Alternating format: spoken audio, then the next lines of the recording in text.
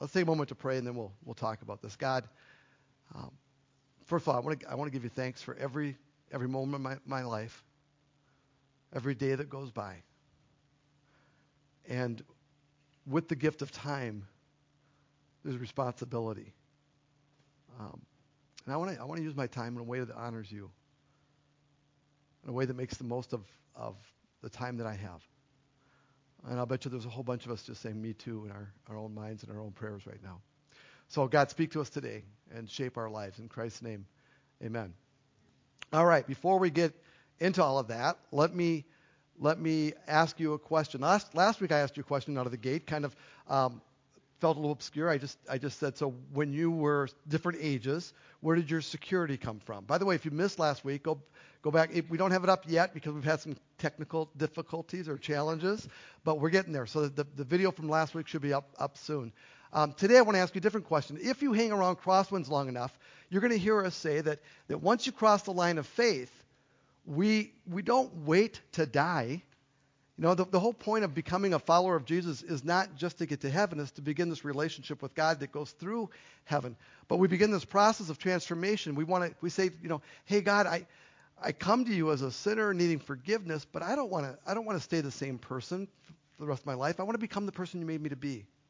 I think you created me with intentionality, and there's things you want me to do and character you want me to develop. And so if you're around here, we'll say, hey, we're just in the process of becoming the people God made us to be. None of us are there yet, but we're all hopefully working on that together. And so the question I have that is kind of related to that question. I want you to think about, in that context, I want you to imagine yourself in a meeting with Jesus. In the flesh, Jesus. He's got a chair pulled up and another chair right across from him, and you get to sit in one chair, and he sits in the other, and it's today. You're not dead. You're still alive, okay? Just keep me right here. And he looks at you, and he just says, you know, what I want most for you is to. And I want you to finish the sentence. What do you think he would say? What I want most for you is to. Okay, now, if you got that in your head, just hang on to it. We're going to come back to it later on. Okay, so we're in this teaching series called Rooted, and I want to catch some of us up who've maybe been missing last week.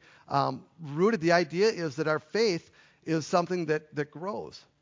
And like a tree or a plant, we have to put roots down, and that firms things up for us. We want to be firmly planted, deep-rooted in our faith. And where this comes from is over and over again in Scripture. One of the places we said last week is in Luke 8. Jesus tells a story of a farmer who's planting seed, and some of the seed falls on hard soil, and some of it falls on rocky soil, and some of it falls where weeds grow and choke out the plants. And at the end, after the story, the disciples take him aside, and they go, what did that mean? We don't get it. And so Jesus starts to explain it. And in his explanation of the different soils and the different plants, he says this. He said, the seeds on the rocky soil represent those who hear the message and receive it with joy.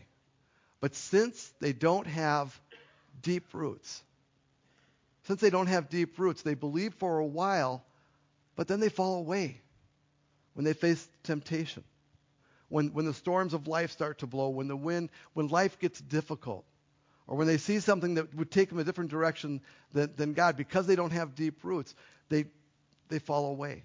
And I told you last week that it reminds me of the trees up my dad's cabin, where there's just rock everywhere on the shorelines. And these trees grow basically almost on bare rock, just a little bit of soil, but they can't put their roots down. So while the trees are gorgeous and beautiful, when the storms do come up, it's very frequent that these trees will just fall over. And as you canoe or paddle or ride the motorboat around the different islands, you'll see these trees tipped over all over the place from the storms. And you'll always see a wide root base, but you won't see a deep-rooted tree up there. Now, the key passage for the series echoes it again, and it puts it into purely spiritual terms for us. And it's Ephesians 3. Remember, Paul was in prison, and he was writing to the church in Ephesus, who were Gentiles and who were experiencing lots of persecution. And so he was concerned about them. And he says, I pray for you guys. I pray for you all the time. Here's what I pray. I pray from God's glorious, unlimited resources, he will empower you with inner strength through his Spirit, so that what he's saying is, so you can survive these hard times. So your faith doesn't waver. You don't get tipped over. Then he says, then Christ will make his home in your hearts. As you trust in him, you're going to know his presence. And your roots, the roots of your faith, will go down into God's love and keep you strong. From the soil of God's love, you're going to draw your nourishment, and you will be strengthened. And may you, he's praying, may you have the power to understand. Right? So up here somewhere. Maybe you have the power to understand, as all God's people should, how wide, how long, how high, and how deep his love is. Right? We want you to understand that. It's an intellectual thing. But we also, he says, I also want you to experience it. May you experience the love of Christ, though it is too great to understand fully.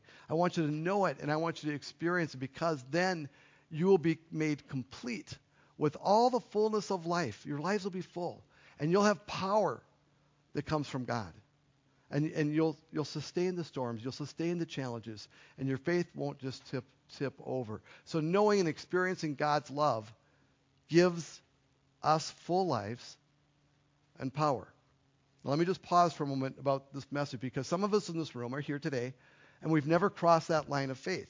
We may have heard about this good news that Jesus died on the cross for us, that we can be forgiven of our sins, that God wants to have a relationship with us, and he wants to be the leader of our lives.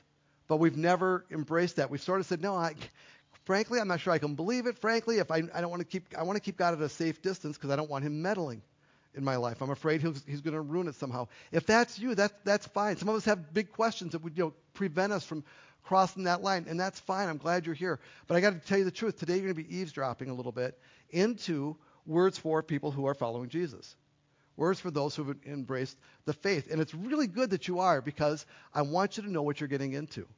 If you do cross that line someday, I want you to go, okay, I know what this is about. I know that this is what God wants for me.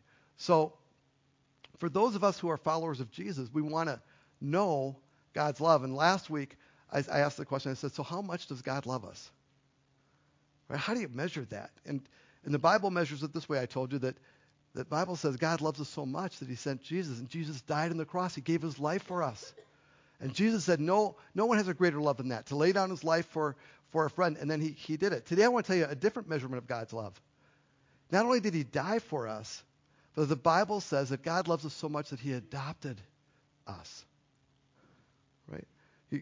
He made us part of his family. By the way, let me just ask a couple of questions. This is going to be a hand-raising thing, so please, everybody raise your hand one time. Just everybody raise your hands. Okay, I just want to make sure you're capable. Okay, good.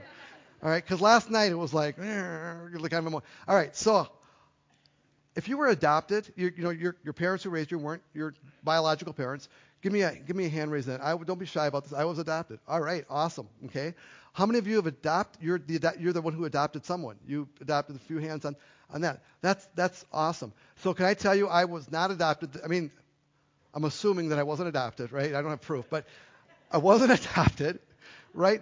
But I've always been, and this is going to sound weird because I know that being adopted has its challenges, and adopting someone has its challenges, right? There's issues with that. But there's part of me that's always been a little bit jealous, because for all I know, my parents they weren't planning to have a kid. They didn't really want a kid. They just do what married couples do, and all of a sudden my mom goes, I'm pregnant, and dad goes, oh. And then they got to warm up to the idea, right? And okay, yeah, he's a blessing, and that might be what happened. I wasn't there. I don't know. They didn't want to ruin my life by telling me, well, we never really wanted you. That never happened. But for adopted people, for adopted kids, it's completely different, because the people who adopted wanted you. No one is forced into adoption. You want a child, and you see the child, and you go, we choose that child. And a lot of parents who've adopted, especially today, they got to put out a lot of money to help make it happen. And they go, this is going to be worth it. We want that child. We want to raise that child. And so you chose it. And when I hear God adopted me, I go, that's awesome. It means God wanted me. And he chose me. It was not part of the God contract. To be God, you must adopt Doug. That wasn't there. He actually chose. This is what Ephesians says. Paul writes early in Ephesians. He says, God decided in advance to adopt us into his own family by bringing us to himself through Jesus Christ. This is why Christ died on the cross, is so that we could know God as our Father. And there's a choosing of God. And I love the next part of the verse. It says this. This is what he wanted to do. It gave him great pleasure. You know, sometimes when depending on the church tradition you grew up in, when you take communion or Eucharist, however you grew up, you celebrated Mass, sometimes we relive the death of Christ, and it's like, wow, you know, I feel so bad that Jesus did that for me. And then it says this, it's what he wanted to do. He wanted to pay the price, and it gave him great pleasure. You know, you picture those adopted parents and they're writing the check. I know it's a lot of money. It's thousands and thousands of dollars these days to adopt a child. And they write the check and they hand it over and they go, I don't really want to do this. There's none of them do that. I mean, yeah, of course they wish it was cheaper, right? But no, they go, yes. And they don't think about the money another time. Because their eyes are focused on the prize, and that's what it was with God. His eyes were always focused on the prize, and we're God's kids. If we've accepted the invitation to be part of his family, we're God's kids, and we're chosen, and we're loved. And I'm hoping, the idea of this whole passage is that you could know that, you could experience that, you could learn to live in it, that our roots would grow down into that kind of love. Now, last week we were together, I said, why should we believe that? Why should I believe that God loves me? And I'm not going to regurgitate the answers from last week. I'm going to say, I'm in faith. I'm going to say we're going to get it on the line, on the web, and you can go listen to it if you missed last week. I know it'll get up there. Today we're going to ask a different question. Today's question is, so how? How do I grow those deeper roots that Paul wrote about into God's love? How do I become firmly planted? And I showed you last week a picture of a tree, and without any ground, you know, so you see the roots and you see the whole tree. And the thing is that when we look at trees, we can only see, right, the top part, but the root system is supposed to be as big as the top part, right? And you know, but some of us will go, well, big branches are what it's all about. No, it's a healthier tree has a big root system, deep root system, but it's all underground. So we don't see that. In fact, if you look at my life, all you see is what's above the dirt. And there's God's love, though, is where my root system is spiritually speaking. So when we start talking about how to grow our roots, you need to understand that we're really talking about something you can't see, right? We can't look at each other and see the root system. It's an underground project, right? So what we're talking about today is how do we do the underground part, because the root system is where authentic spiritual growth takes place.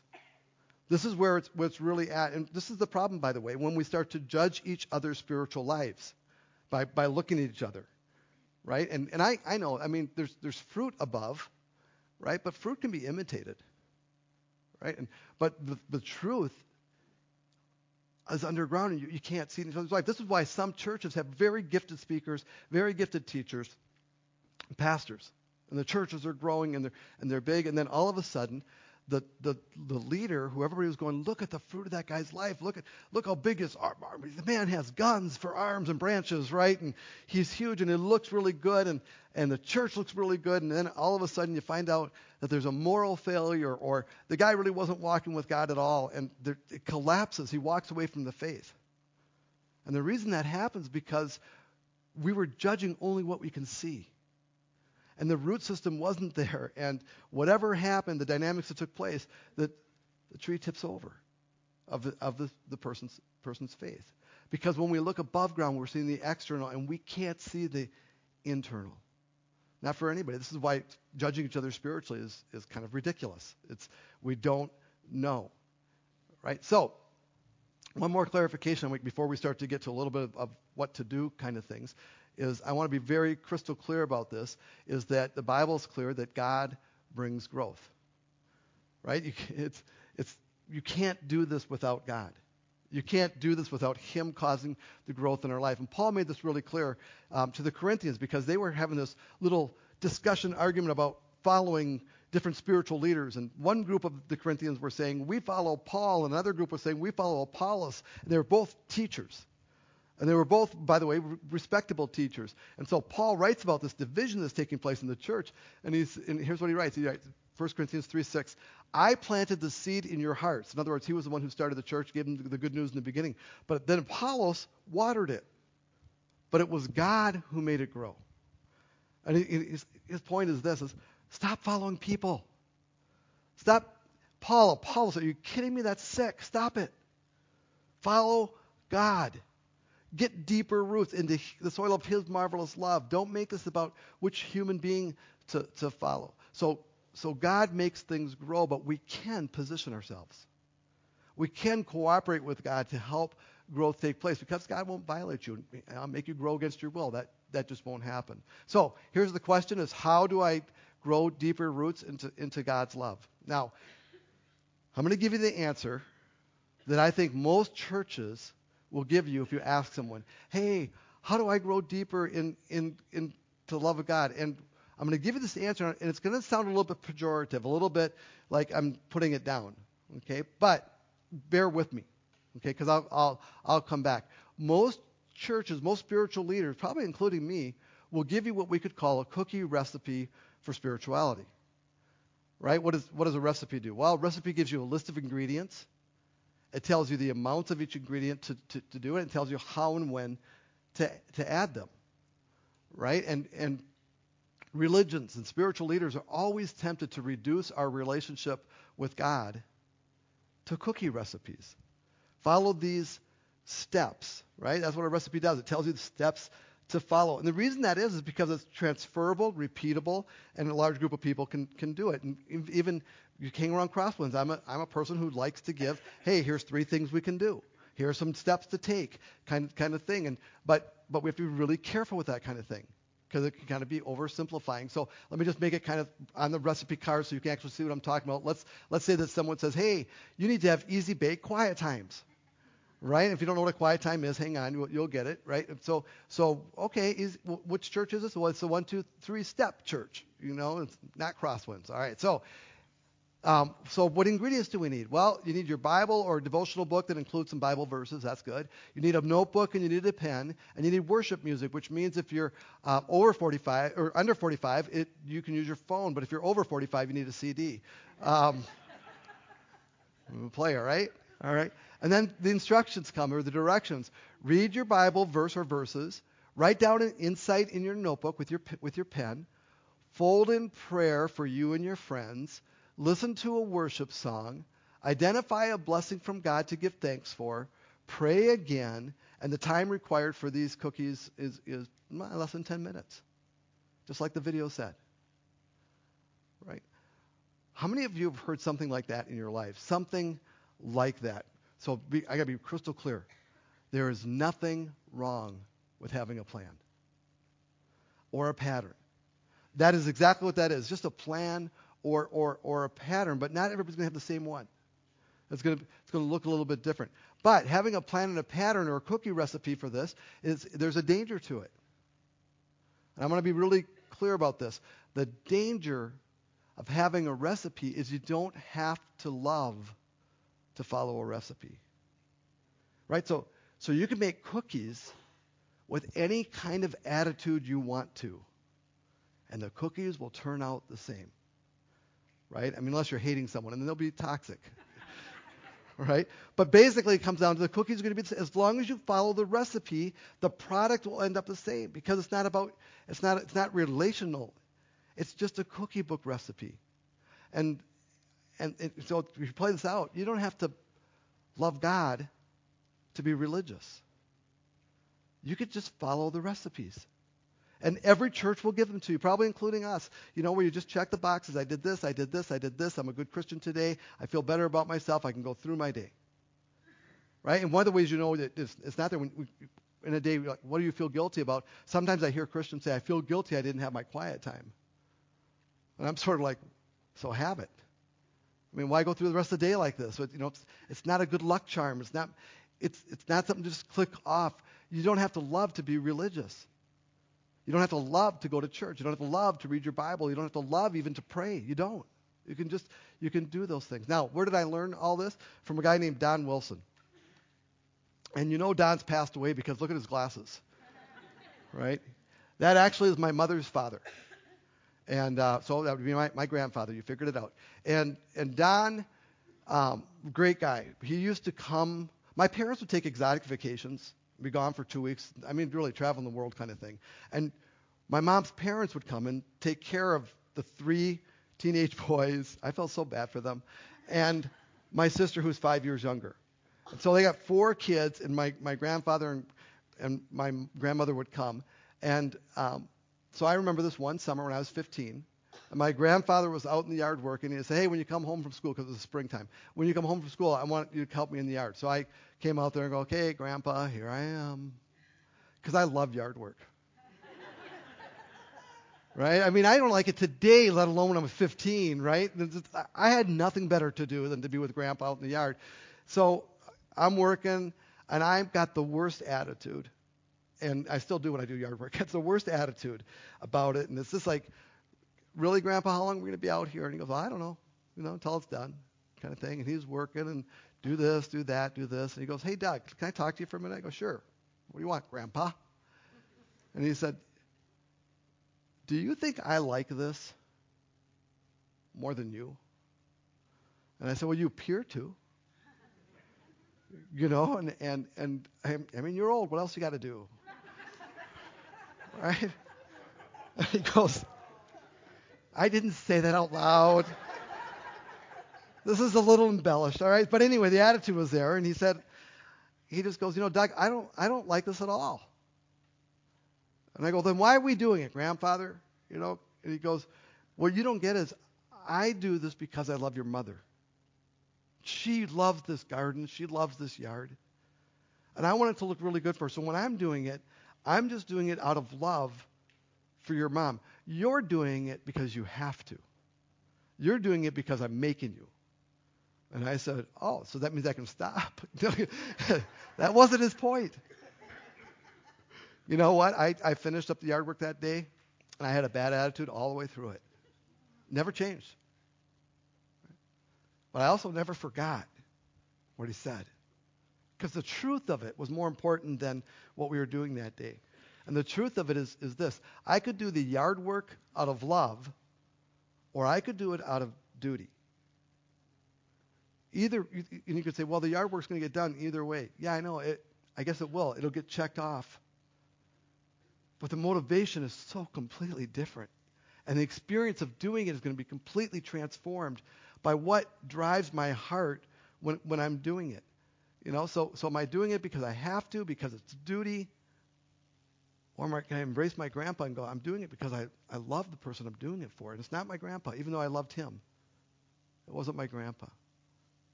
Now let me take you back to that meeting with Jesus, you and Jesus. And Jesus starts the sentence. He says, what I want for you most, is to. Got your answer in your head, the one I gave you? How many of you, this is going to be brave, bold, and courageous. How many of you go, the truth is, Doug, I thought it was either going to be to stop doing something I shouldn't be doing or to do something I should be doing more and better. Raise your hand if that's what you thought of, something I should be doing more and better. Yeah, exactly. Can I tell you something? I don't think so. I really don't think if you had a face-to-face with God, with Jesus right across from you, he would go, what I really want you to do is to stop cheating on your taxes. That's really bothering me. Or I want you to spend more time with the kids. That's what's really bothering me right now. Or I want you to stop getting angry. Or I've got this whole list for you of people you haven't forgiven yet. Now, I'm not saying all those things aren't important, but the word most is up there. And I don't believe that it's going to be anything moral or immoral that he's worried about most.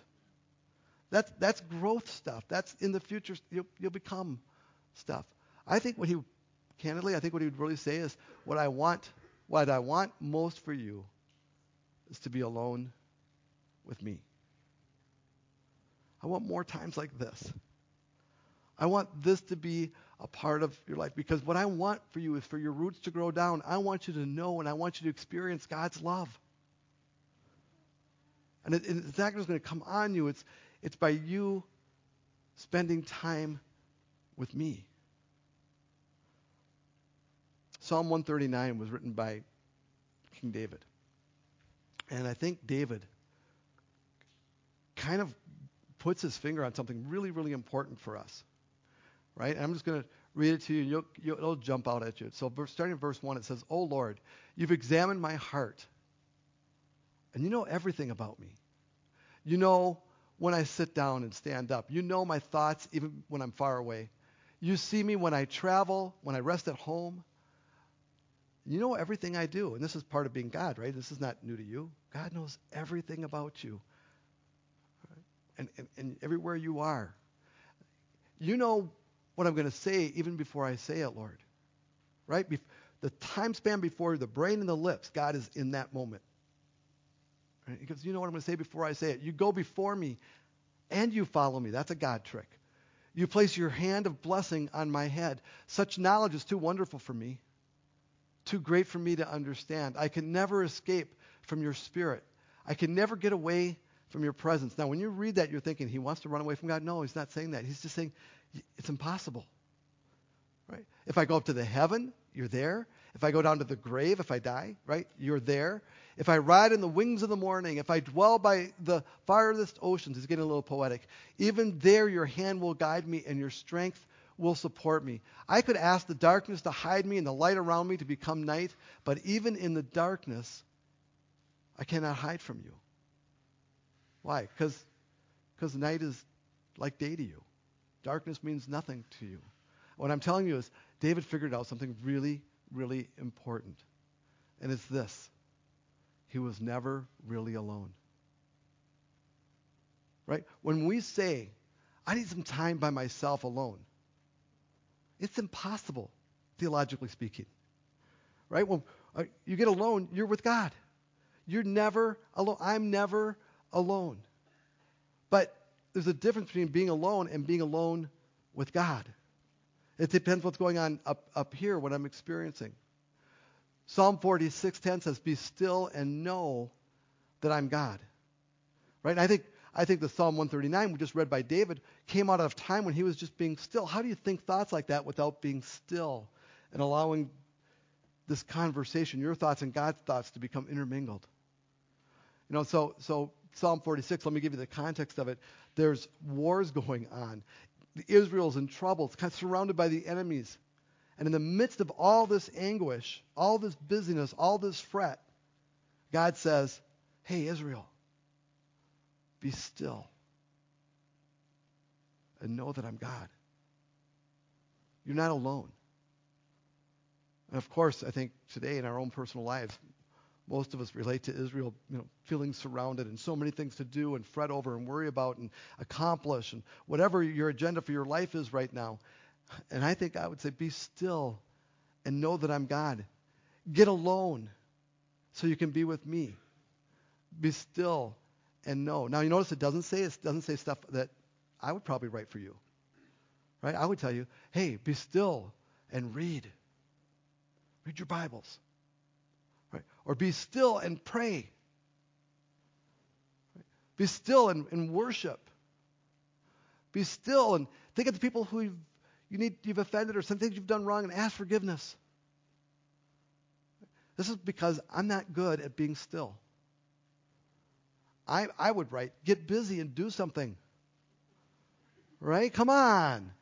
You want to grow? Do something. Be spiritual. And I would give you a recipe to follow, because then you have things to do and you can check them off the list. And God goes, that's not the foundation, Doug. Those are good things. Nothing's wrong with praying and reading your Bible and getting busy sometimes. But it's not the foundation to our relationship. The foundation to our relationship is something far more primal, far more foundational. It's being still and just knowing. It's being still with God, alone with God. Right? And this is kind of what Jesus taught his followers when he taught about prayer in Matthew 6. Now, I know that Matthew 6 Jesus was doing a contrast between how the Pharisees pray and how he wanted his followers to pray and do spiritual things by it. It wasn't just prayer, it was other things as well. So here's what he writes or says to the disciples, written by Matthew, recorded for us. Matthew 6, 5 and 7. He says to his followers, when you pray, don't be like the hypocrites, he's talking about the religious leaders, who love to pray publicly on the street corners and in the synagogues where everyone can see them. Right? So he's saying that these guys like to be admired for their branches. Right? I mean, if you think of going to the athletic club or the gym or wherever you work out, or the beach, right? And you see these guys showing off their big arms, right? They don't want to be known for their big arms, spiritually speaking. And you're going, yeah, what about the core? You're working out of the core at all. That's the most important thing, right? It's the same thing here. They want to be known for their prayers, for how spiritual they are. And that's where they were living. And Jesus goes, don't be like them. Don't be all above ground. I tell you the truth, that is all the reward they're ever going to get. Wow, you guys are spiritual giants. That's it. That's all they're going to get. But when you pray, go away by yourself. Shut the door behind you and pray to your Father in private. My translation of that is get alone with God. Get alone with God. What I think he's saying from our analogy of the tree is pray here first. Pray at the root level. Pray below ground. Now, does that mean that it's wrong to pray at your dinner table with your family? Of course not. Of course not. Does it mean that it's wrong to pray in small group when you're in one? Does it mean it's wrong to pray when somebody says, hey, I'm not doing well, and you go, can I pray for you? And you pray out loud for them. No, none of that's wrong unless you're not praying at the root level, unless it's a show. And that's what he's saying. If you're not praying in your roots, below ground, then everything else is kind of show stuff. It's not authentic anymore. So authentic spiritual growth takes place below ground. And then he says, when you do that, then your Father in heaven who sees everything, Psalm 139, will reward you. Now, when I read that, it's like, oh, that means that's the key to getting answered prayer. No, that's not what reward means necessarily. Maybe he'll say yes, but a loving father doesn't always say yes. You end up with little brats if you do that. He also says no. Right? He says, God has wisdom. I do not want God to answer all my prayers with the word yes, because I pray stupid. Right? I want things I shouldn't even have. And I want things for other people that aren't wise. And I just say, you know what, God, I'm going to ask for stuff like a little kid, which means you be the big parent and you say no sometimes. And I trust you for that. That's just fine. But he will reward me with what? With the relationship. It'll be rich. It'll be meaningful. My roots will grow down more and more into his marvelous love. Now, when anybody says get alone to pray, and you start looking at images that go along with getting alone to be with God, you always see like nice sunsets behind them. Right? I'm alone with God. Or they're on the beach and the waves are crashing in. And who wouldn't like to be on a nice warm beach? You Belizean people. You just, yeah. You know, you were jealous of you because you had that. And I'll bet you sat on the beach and I bet you had a quiet time. Right? And then some of you, it's like the sunsets, man. Oh, how can you not praise God when you get a gorgeous sunset? And those people who live in mountainous areas where it's warm, and these are the kind of pictures you see. But we live in Minnesota. And it gets worse. We live in southeastern Minnesota, where there's only, Olmsted County doesn't even have one natural lake. There are no beaches per se to go sit at. And it's winter time almost all year round, right? And it's cloudy like every day, right? And so we're like cabin fever and all those things. How do we do it? Well, the good news is Jesus never said go find a sunset so that you can be inspired. He never said, hey, go to the mountains to find God. He never said go somewhere to do it. He said find your closet. Find a normal everyday place where you can get away from and tell your kids you're busy, right? And then shut the door. And by the way, if you have little kids, you should be like make sure dad's home or mom's home or something. You know, be smart here, right? Shut the door and get alone with God. And I know that's really hard. It's really hard for this generation, this time period of people. We'll talk about that in a moment. But here's what he said. But when you pray, go away by yourself. And some translations include the closet. Shut the door behind you and pray to your Father in private. Get alone with God. Be still. You don't even have to pray. Be still. Just be aware that God is right beside you. And know his love.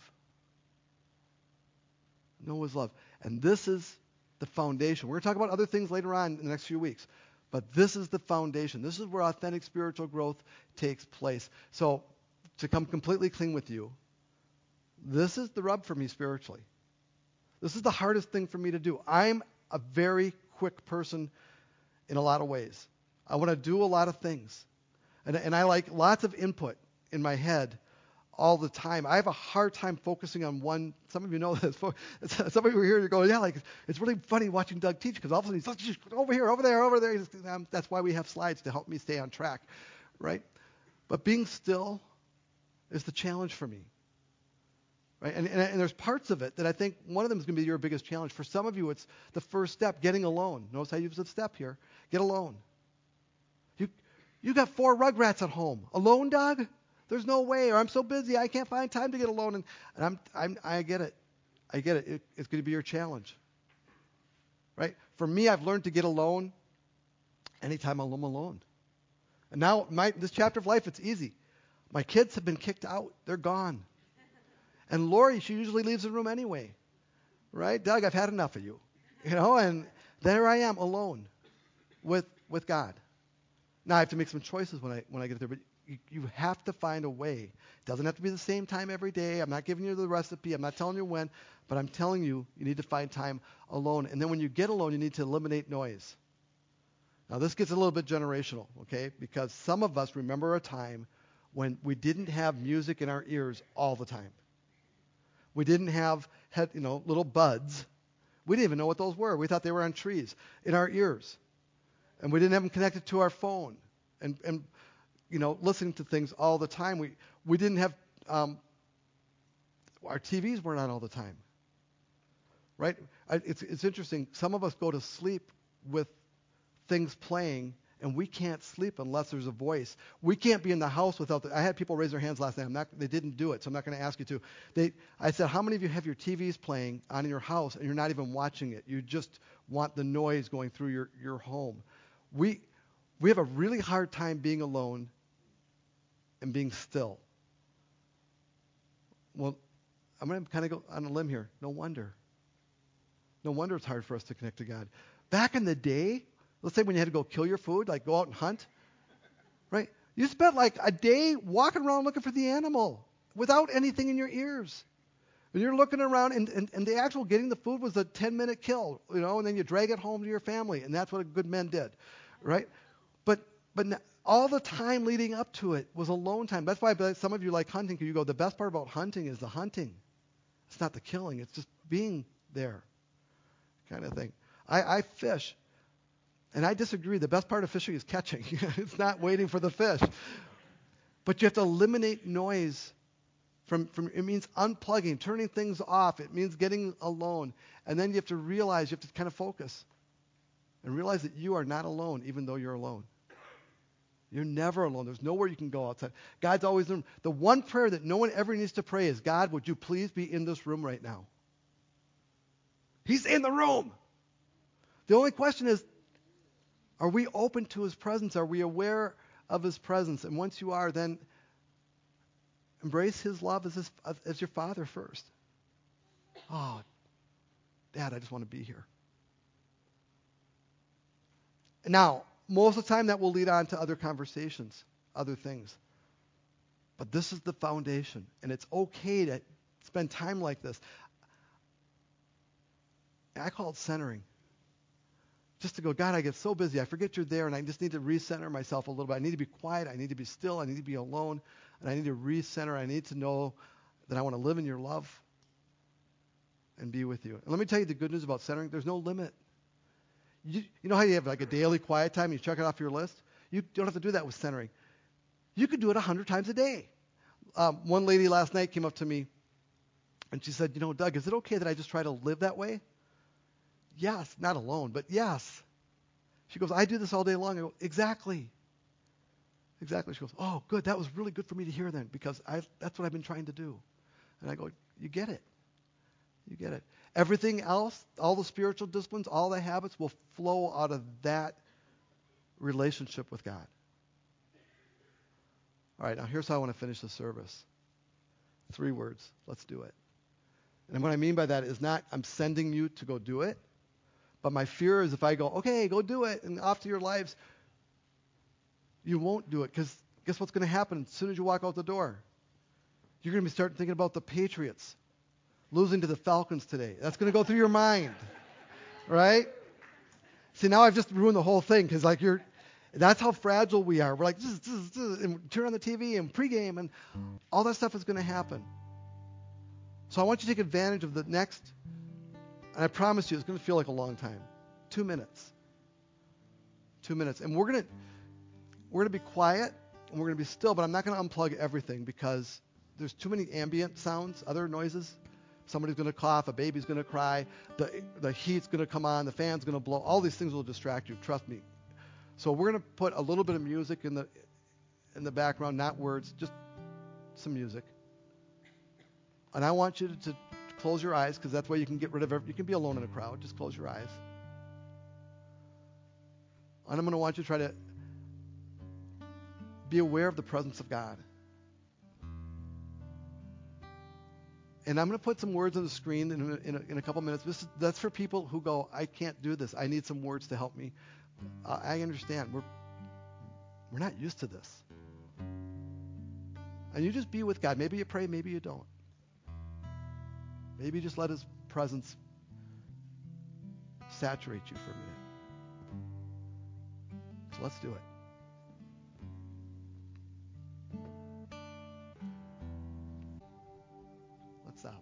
Let's pray together.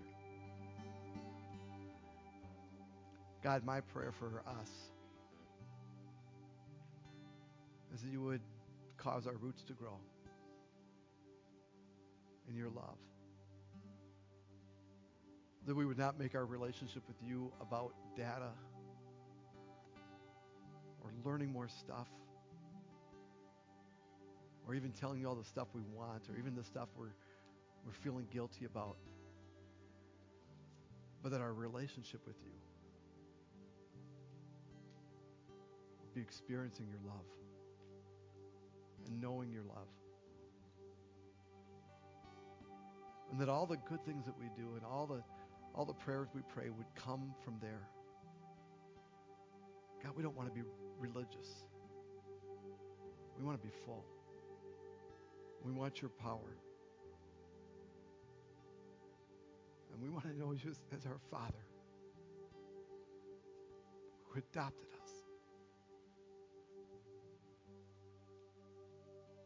And we get to. Because it gives you such great pleasure. So we embrace it. We choose it. We ask for it from you. Because of your Son. Amen.